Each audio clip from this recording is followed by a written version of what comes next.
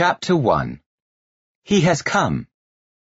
1900 BC, Manas Sarovar Lake, at the foot of Mount Kailash, Tibet. Shiva gazed at the orange sky. The clouds hovering above Manas Sarovar had just parted to reveal the setting sun, the brilliant giver of life, drawing another day to a close. Shiva had seen a few sunrises in his 21 years, but sunset. He tried never to miss a sunset. On any other day, he would have relished the vista. The sun and the immense lake against the magnificent backdrop of the Himalayas, stretching as far as the eye could see. But not today.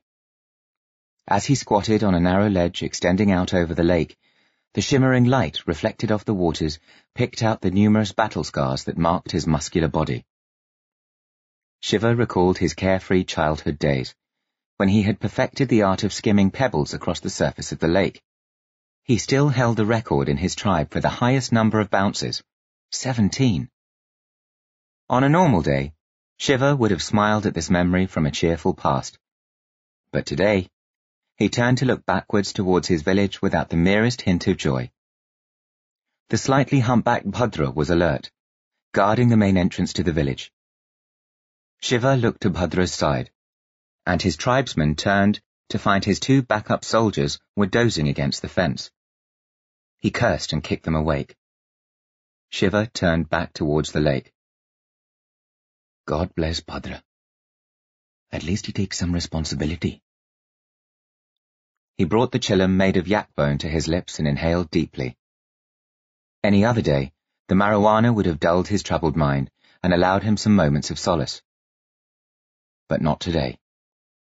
He looked left, towards the edge of the lake, where the soldiers accompanying the strange foreign visitor were being kept under guard. With the lake behind them, and 20 of his own soldiers watching over them, it was impossible for them to mount any surprise attack. They let themselves be disarmed so easily. They aren't like the bloodthirsty idiots in our land, always looking for any excuse to fight. The foreigner's words came flooding back to Shiva. Come to our land, which lies beyond the great mountains. Others call it Meluha, but I call it heaven. It is the richest and most powerful empire in India, perhaps in the whole world, and our government offers immigrants fertile land and resources for farming. Today, the Gunas, your tribesmen, fight for survival in this rough, arid land. Meluha offers you a paradise beyond your wildest dreams. And we ask for nothing in return, save that you live in peace, pay your taxes, and obey the laws of our land.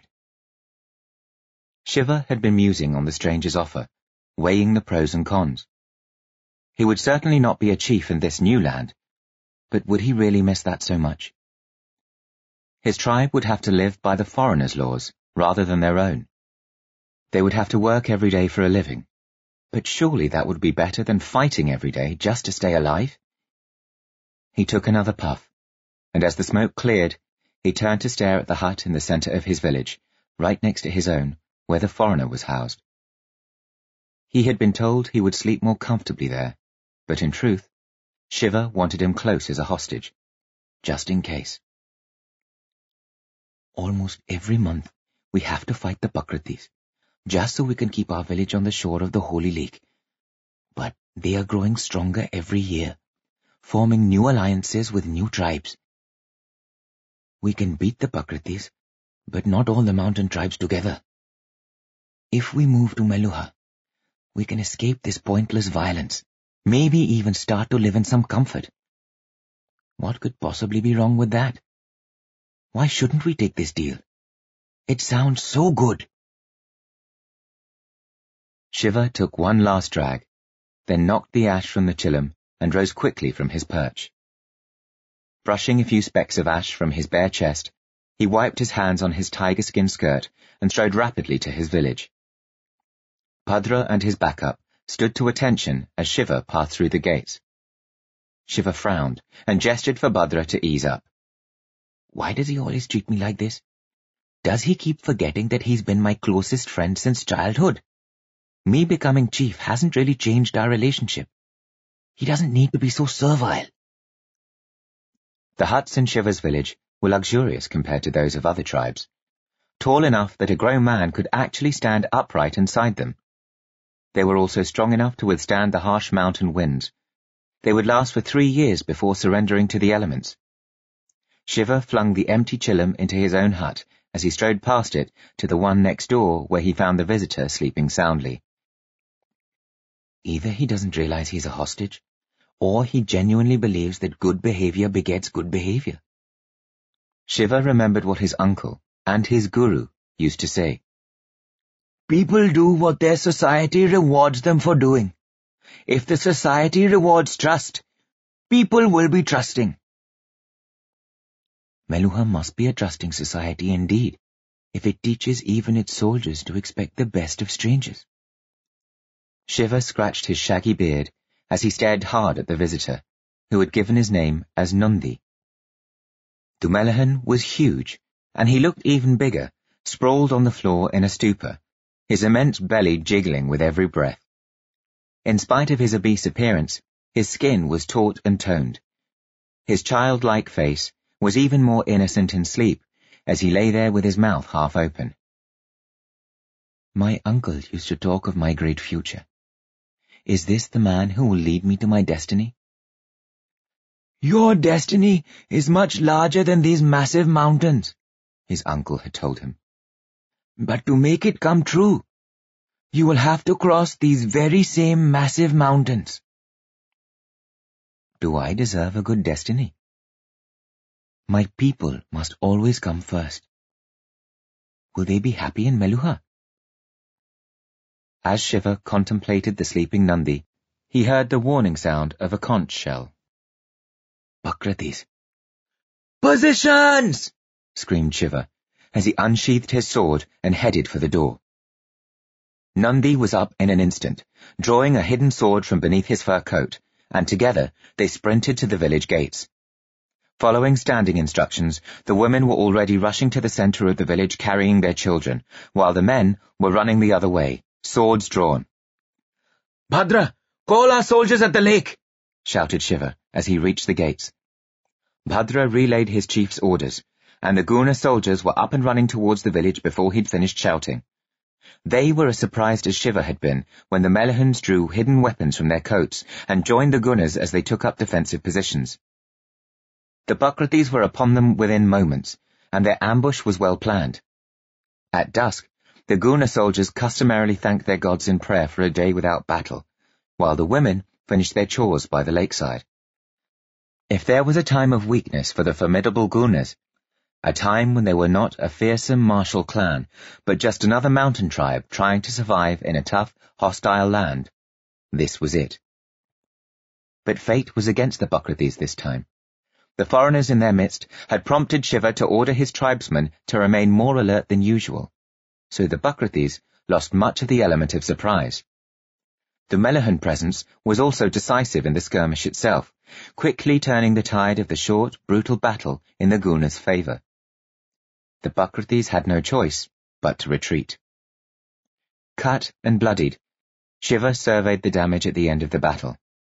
Only 2 Guna soldiers had succumbed to their injuries, and they would be honored as clan heroes.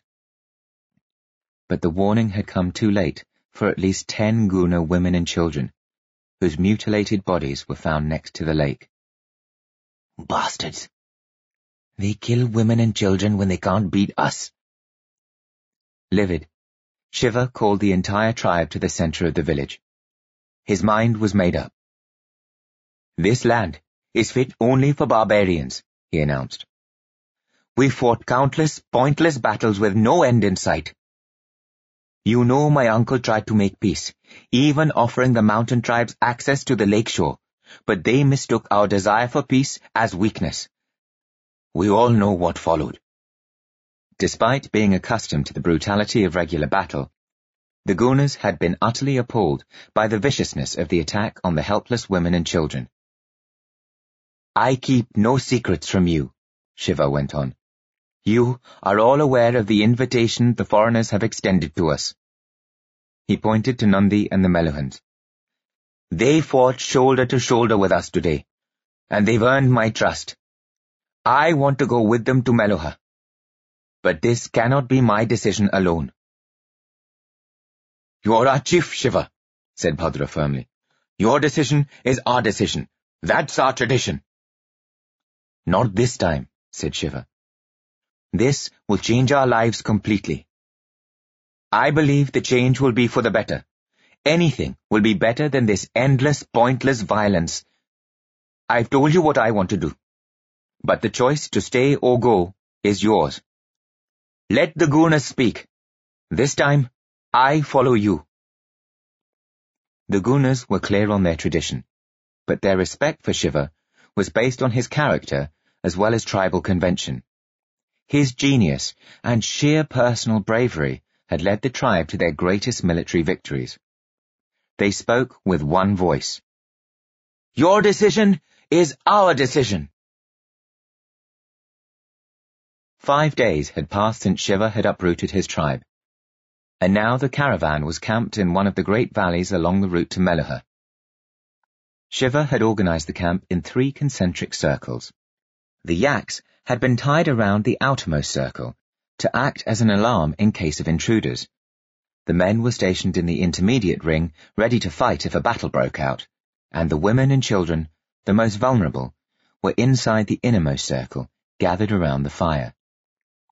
Shiva was prepared for the worst, convinced there would be an ambush. It was only a matter of time. The Bakratis should have been delighted to gain access to the prime lands along the lakeside, but Shiva knew that Yakka, the Bakrati chief, would not allow the Gunas to leave peacefully. Yakka would like nothing better than to become a legend by claiming he had defeated Shiva's Gunas and won their land for the Bakratis. Shiva detested this nonsensical tribal logic. In such an atmosphere, there was no hope for peace. While Shiva relished the call of battle and revelled in its arts, he also knew that, ultimately, the battles in his land were an exercise in futility. He turned to study Nandi, who was sitting some distance away with his men. The 25 Meluhan soldiers were seated in an arc around a second camp circle. Why did he pick the Gunas to invite to his homeland? Shiva wondered. Why not the Bakratis? His thoughts were broken by the movement of a shadow in the distance. He stared hard in that direction, but everything was still. Sometimes the light played tricks. Shiva relaxed his stance, and then he saw the moving shadow again. To arms! He cried, and the Gunas and Meluhans immediately drew their weapons and took up battle positions as 50 Bakratis charged recklessly towards the camp. The stupidity of rushing in without thinking cost them dearly when they encountered a wall of panicky yaks. The animals bucked and kicked uncontrollably, injuring many Bakratis before they could even begin their skirmish. But a few slipped through, and weapons clashed. A young Bakrati, obviously a novice, charged at Shiva, swinging his weapon wildly. Shiva stepped back, easily avoiding the strike, then brought his sword up in a smooth arc, inflicting a superficial cut across the Bakrati's chest. The young warrior cursed and swung back, opening his flank. That was all the invitation Shiva needed. He thrust his sword brutally into his enemy's gut, then as quickly pulled the blade out, twisting it as he did so, leaving the Bakrati to a slow, painful death. He turned, and finding a Bakrati about to strike a Guna, he jumped high and swung from above, slicing neatly through the Bakrati's sword arm, severing it from his body. Bhadra was as adept at the art of battle as Shiva. A sword in each hand, he was fighting 2 Bakratis simultaneously. His hump did not impede his movements as he transferred his weight easily, slashing the throat of the Bakrati on his left, then swinging with his right hand and cutting across the other soldier's face, carving one of his eyes out. As the soldier fell, Bhadra brought his left-hand sword down brutally, quickly ending this hapless enemy's suffering. The battle at the Meluhan end of the camp was very different. They were exceptionally well-trained soldiers, but they were not vicious, and they were following their own code, avoiding killing as far as possible. The Bakratis were outnumbered and poorly led, and they were beaten in short order. Soon almost half of them lay dead, and the rest were on their knees, begging for mercy. One of them was Yakka. A deep cut in his shoulder, inflicted by Nandi, was restricting the movement of his sword arm. Bhadra stood behind the Bakrati chief, his sword raised high, ready to strike. Shiva, quick and easy or slow and painful? Sir, intervened Nandi before Shiva could speak. Shiva turned towards the Meluhan, surprised at the interjection. This is wrong. They're begging for mercy. Killing them is against the rules of war. You don't know the Bakratis, said Shiva. They're brutal, and they'll keep attacking us even if there's nothing to gain. This has to end once and for all. It's already ending. You'll be living in Meluha soon. Shiva stood silent, considering Nandi's words. How you end this is up to you, Nandi added. Will you choose more of the same, or something different? Bhadra looked at Shiva, waiting. You can show the Bakratis that you're better than them, said Nandi. Shiva turned towards the horizon and gazed at the massive Himalayas, remembering his uncle's prediction about his destiny lying beyond the great mountains. Destiny? Or the chance of a better life? He turned back to Bhadra. Disarm them, take all their provisions, then release them. Even if the Bakratis are mad enough to return to their village, rearm and come back, we'll be long gone. Shocked, Bhadra stared at Shiva for a moment. Then he started implementing the order without further question. Nandi gazed at Shiva with hope in his heart and one thought reverberating through his mind. Shiva has the heart. He has the potential. Please let it be him. I pray to you, Lord Ram. Let it be him. Shiva walked back to the young soldier he had stabbed in the gut. He lay writhing on the ground, his face contorted in pain as gore oozed slowly from the wound. For the first time in his life, Shiva felt pity for a Bakrati. He drew his sword and swiftly ended the young soldier's suffering. 4 long weeks of marching brought the caravan to the crest of the final mountain and the outskirts of Srinagar, the capital of the Valley of Kashmir. Nandi had talked so excitedly about the glories of his perfect land that Shiva was expecting to see incredible sights he could not even have imagined in his simple homeland. But nothing could have prepared him for the sheer spectacle of this paradise. Meluha, the land of pure life. The mighty Jhelum River, a roaring tigress in the mountains, slowed to the plodding of a languorous cow as she entered the valley. Caressing the heavenly land of Kashmir, she meandered into the immense Dal Lake, eventually flowing out and away, continuing her long journey to the sea. The vast valley was a lush green canvas for the masterpiece that was Kashmir. Row upon row of gloriously coloured flowers and soaring chinar trees offered the weary travellers a majestic yet warm Kashmiri welcome. The melodious singing of the birds was a relief to their ears after weeks surrounded by the howling of icy mountain winds. If this is the border province, how perfect must the rest of the country be? Whispered Shiva in awe. Upon the western banks of the Dal Lake, alongside the Jhelum, lay the site of an ancient Meluhan army camp and the frontier town that had grown beyond its simple encampments into the grand Srinagar, literally the respected city. Srinagar had been built upon a massive platform of earth, almost 250 acres in size and towering almost 15 feet high. On top of the platform, 12-foot thick city walls soared another 60 feet high. The Gunas were astounded by the simplicity and brilliance of building an entire city on a platform. First and foremost, it offered a strong protection against attacking enemies, who would have to fight up the steep sides of the platform before they even reached the city walls. The platform served another vital purpose. It raised the ground level of the city safely above the floodplains of the mighty Jhelum. Inside the fort walls, a neat grid pattern of roads divided the city into blocks. There were specially constructed market areas, temples, gardens, meeting halls, every amenity necessary for sophisticated urban living. From the outside, all the houses looked the same, simple multi-story block structures, and the only difference between a rich man's house and a poor man's was the size. In contrast to the extravagant natural landscape of Kashmir, the city of Srinagar itself was painted in restrained greys, blues and whites, and the entire city was a picture of cleanliness, order and sobriety. Nearly 20,000 souls called Srinagar their home.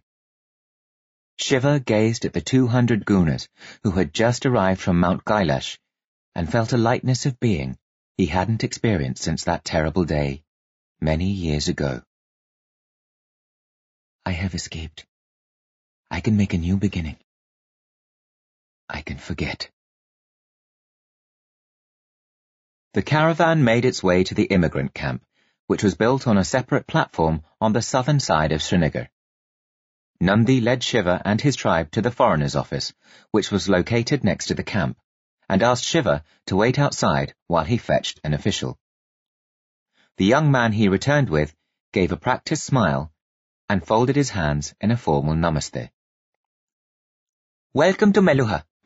I am Chitrangad, and I will be your orientation executive. Think of me as your single point of contact for all issues whilst you are here. Would your leader Shiva make himself known, please? Shiva stepped forward. I'm Shiva. Excellent, said Chitrangad.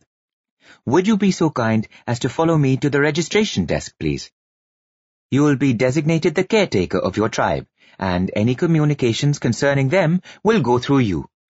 As the designated leader, the implementation of all directives within your tribe will be your responsibility.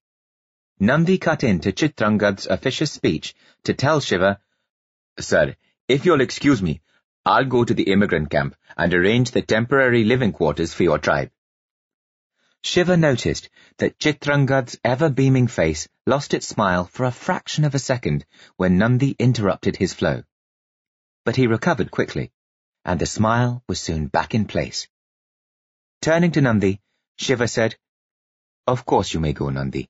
You don't need my permission, but I would ask you to promise me something, my friend. Anything, sir, replied Nandi, bowing slightly. Call me Shiva, not sir, Shiva grinned. I'm your friend, not your chief. A surprised Nandi looked up, bowed again, and said, Yes, sir. I mean, yes, Shiva. Chitrangad, whose smile looked more genuine to Shiva now, said, If you will follow me to the registration desk, we will complete the formalities quickly. The newly registered tribe arrived at the residential quarters in the immigration camp to find Nandi waiting near the main gates to lead them inside. The roads of the camp were laid out like those of Srinagar, in a neat north-south and east-west grid. The carefully paved footpaths contrasted sharply with the dirt tracks in Shiva's own land. He noticed something strange about the roads, though. Nandi, what are those differently coloured stones running along the centre of each road? Asked Shiva. They cover underground drains that take all the wastewater out of the camp, ensuring that the camp remains clean and hygienic. Shiva marvelled at the Meluhans' almost obsessively meticulous planning. When the Gunas saw the large building that had been assigned to them, for the umpteenth time, they thanked their leader's wisdom in deciding to come to Meluha. The 3-story building had comfortable separate living quarters for each family. Every family room was luxuriously furnished, including a highly polished copper plate on one wall in which they could see their reflections. Clean linen bedsheets, towels, and even some clothes were also provided. Feeling the cloth, a bewildered Shiva asked, What's this material? It's cotton, Shiva, Chitrangad replied enthusiastically. The plant is grown in our lands and fashioned into the cloth that you hold. Broad windows allowed the light and warmth of the sun to enter, and notches on each wall supported metal rods from which lamps could be hung at night. Every family room had an attached bathroom with a sloping floor that allowed water to flow naturally to a drainage hole. On the floor at the right-hand end of each bathroom was a paved basin, with a large hole at its centre, the purpose of which was a mystery to the tribe. The side walls incorporated some kind of device which, when turned, allowed water to flow through it. Magic, whispered Mossy, Bhadra's mother. Beside the main door of the building was a house from which a doctor and her nurses emerged to greet Shiva. The doctor, a petite, wheat-skinned woman, was dressed in a simple white cloth tied around her waist and legs in a style the Meluhans called dhoti. A smaller white cloth was tied around her chest as a blouse, while another cloth, called an angvastram, was draped over her shoulders. The centre of her forehead bore a white dot. Her head had been shaved clean, except for a braid at the back, called a choti. A loose string, a janau, ran from her left shoulder across her torso to her right side. Nandi was genuinely startled to see her. With a reverential namaste, he said, "Lady Ayurvati, I didn't expect to find a doctor of your stature here." Ayurvati smiled at Nandi and made a polite namaste. "I'm a firm believer in the Fieldwork Experience program, Captain. My team follows it strictly. Forgive me, though. I don't recognize you. Have we met before?" "My name is Nandi, my lady," he replied. "We haven't met before, but who doesn't know you? The greatest doctor in the land?" "Thank you, Captain Nandi," said the doctor, visibly embarrassed. "But I think you exaggerate. There are many far superior to me." Turning quickly to Shiva, she continued, "Welcome to Meluha. I'm Ayurvati, your designated doctor. My nurses and I will be at your service while you're in these quarters." Hearing no reaction from Shiva, Chitrangad said in his most earnest voice, "These are just temporary quarters, Shiva. The actual houses that will be allocated to your tribe will be much more comfortable. You only have to stay here for the period of quarantine, which will not last more than 7 days. "Oh no, my friend," Shiva replied. "These quarters are more than comfortable. They're beyond anything we could have imagined. What say you, Masi?" Shiva grinned mischievously at Bhadra's mother, before turning back to Chitrangad with a frown. "But why the quarantine?" Nandi cut in. "The quarantine is merely a precaution, Shiva. We don't have many diseases in Meluha, and sometimes immigrants arrive with new ones. During this 7-day period, the doctor and her nurses will observe and cure you of any such ailments." Ayurvati added, "And one of the guidelines you must follow to control diseases is to maintain strict hygiene standards." Shiva grimaced at Nandi and whispered, "Hygiene standards?" Nandi's forehead crinkled into an apologetic frown, while his hands gently advised acquiescence. He mumbled, "Please, go along with it, Shiva. It's just one of those things we have to do in Meluha. As I said, Lady Ayurvati is considered to be the best doctor in the land." "If you're free right now," Ayurvati said, "I can give you your instructions." "I'm free right now," said Shiva with a straight face. "But I may have to charge you later." Bhadra giggled softly, while Ayurvati stared at Shiva with a blank face, clearly not amused by the pun. "I don't understand what you're trying to say," she said frostily. "In any case, we'll begin in the bathroom." With that, Ayurvati walked into the guest house, muttering under her breath, "These uncouth immigrants." Shiva raised his eyebrows towards Bhadra, grinning impishly. Late in the evening, after a hearty meal, all the Gunas were served a medicinal drink in their rooms. "Yuck!" Bhadra's face contorted in a grimace. "This tastes like yak's piss." "How do you know what yak's piss tastes like?" asked Shiva, laughing as he slapped his friend hard on the back. "Now go to your room. I need to sleep." "Have you seen the beds? I think this is going to be the best sleep of my life." "Of course I've seen the bed," said Shiva, grinning. "Now I want to experience it. Get out!" Bhadra left Shiva's room laughing loudly. He wasn't the only one excited by the unnaturally soft beds. The entire tribe had rushed to their rooms for what they anticipated would be the best sleep they'd ever had. they were in for a surprise. Shiva tossed and turned on his bed. His tiger-skin skirt had been taken away to be washed, so he was wearing an orange-coloured dhoti. His cotton angvastram was lying on a low chair by the wall, and a chillum smouldered forlornly on the side table. "This damn bed is too soft. Impossible to sleep on." Shiva yanked the sheet off the mattress, tossed it on the floor, and lay down on it. That was a little better. Sleep was stealthily creeping up on him, but not as quickly as at home. He missed the rough, cold floor of his own hut. He missed the shrill winds of Mount Kailash that broke through the most determined efforts to ignore them. He missed the comforting stench of his tiger-skin skirt. No doubt his current surroundings were excessively comfortable, but they were still alien. As usual, his instincts revealed the truth. It's not the room. It's you. Just as that realization dawned, Shiva noticed that despite the cool breeze, he was sweating profusely. The room was spinning, and he felt as if his body was being stretched out. His frostbitten right toe was on fire, and his battle-scarred left knee was being distended somehow. His tired, aching muscles felt as if a great hand was remoulding them. His shoulder joint, dislocated years ago and never completely healed, appeared to be ripping the surrounding muscles aside to re-engineer the joint, the muscles in turn giving way so that the bones could do their work.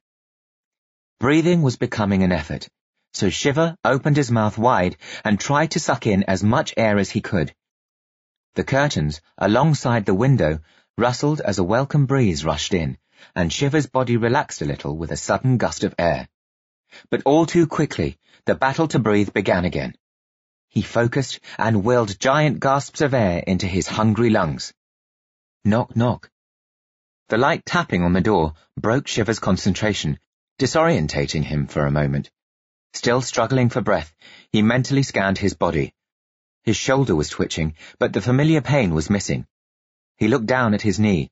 It didn't hurt anymore either, and the scar had vanished. He glanced at his toe.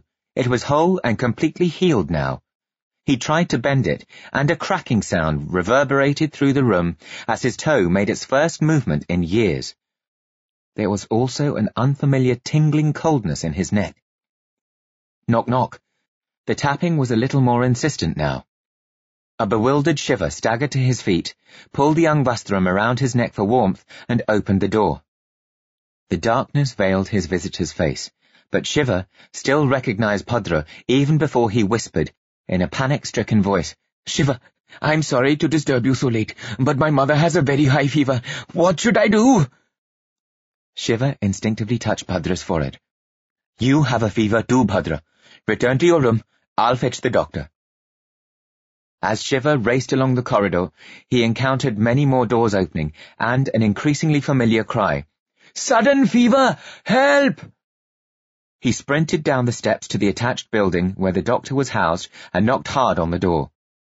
Ayurvati opened it immediately, almost as if she'd been expecting him. He spoke calmly.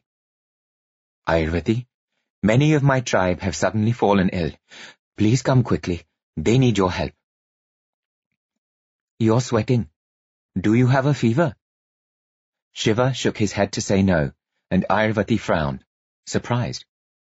She touched Shiva's forehead for confirmation, then turned and ordered her nurses, "Come on, it's begun.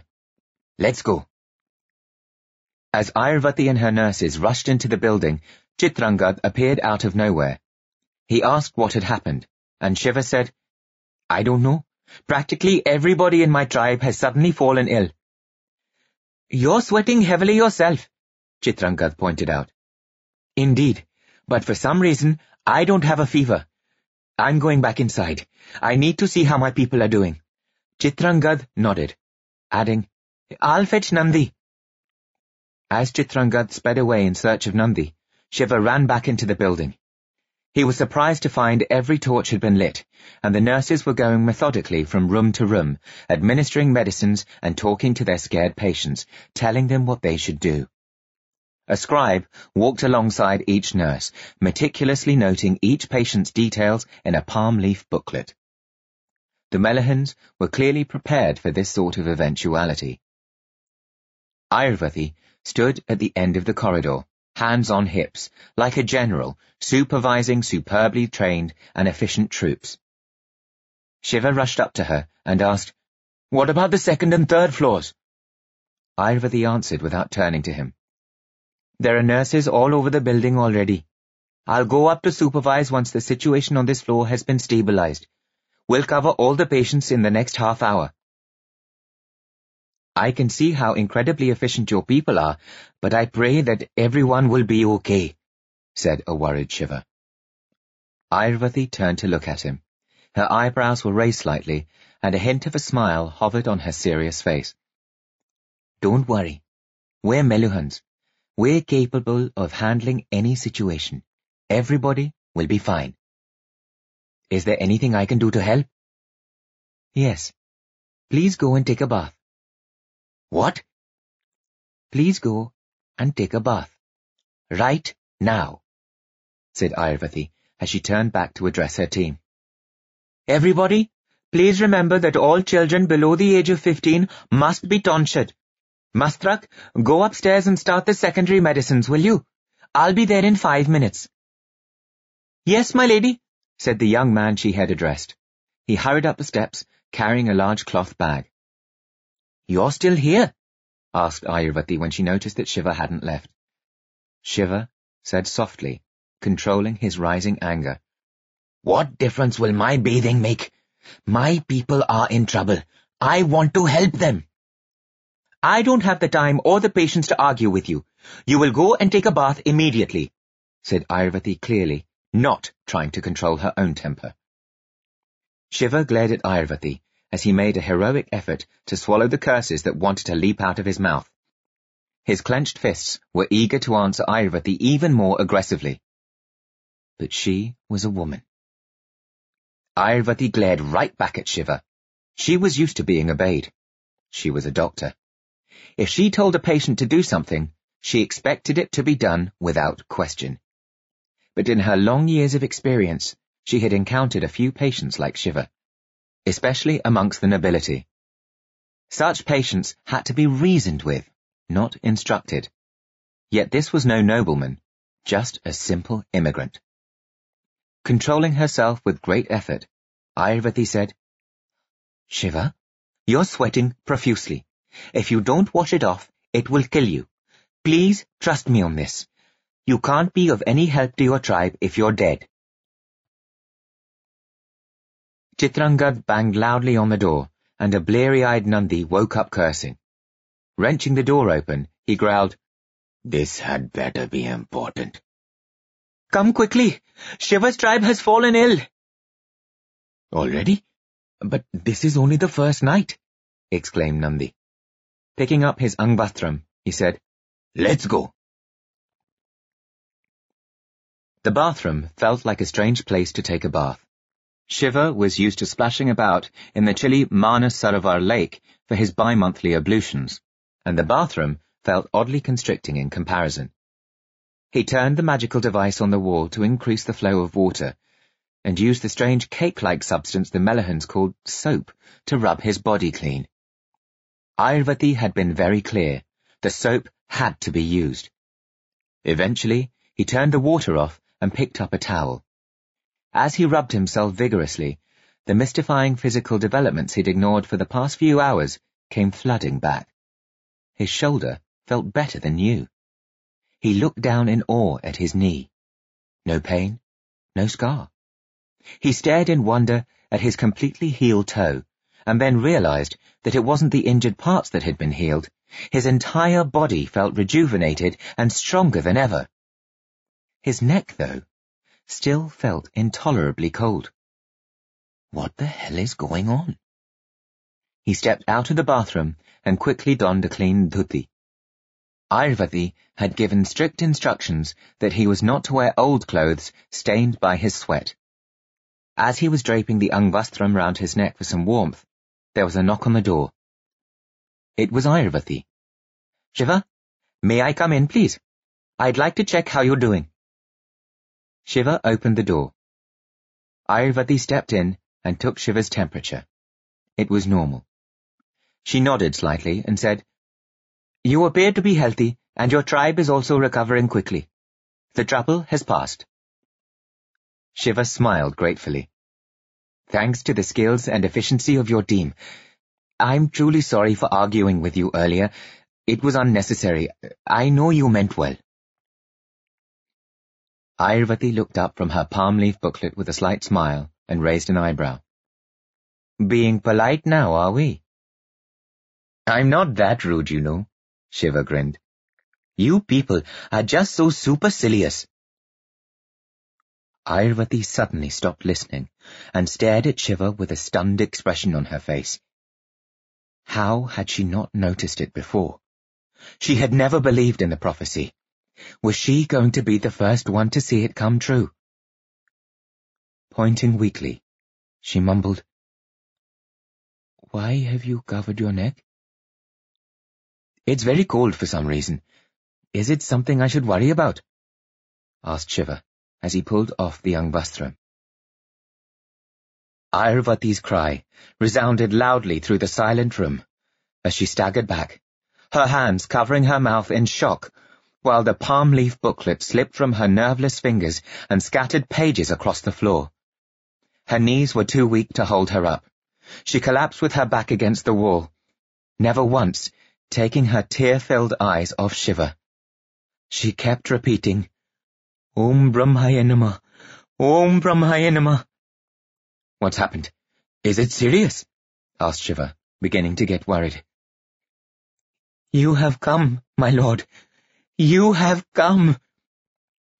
Before a bewildered Shiva could react to her strange behavior, Nandi rushed in and saw Ayurvati on the ground, tears flowing down her face. "What's happened, my lady?" he asked, sounding startled. Ayurvati pointed wordlessly at Shiva's neck, and Nandi looked up to see it glowing an eerie, iridescent blue. With the cry of a long-caged prisoner just released from captivity, Nandi collapsed to his knees. "My lord, you have come! The Nilkanth has come!" He bowed low and brought his head down to touch Shiva's feet reverentially. The object of his adoration stepped back, befuddled and perturbed. "What the hell is going on here?" he asked agitatedly. Holding a hand to his freezing neck, he turned around to face the polished copper plate and stared in stunned astonishment at the reflection of his Nilkanth, his blue throat. Chitrangad had just arrived. Now, holding the doorframe for support, he stood and sobbed like a child. "We're saved! We're saved! He has come!"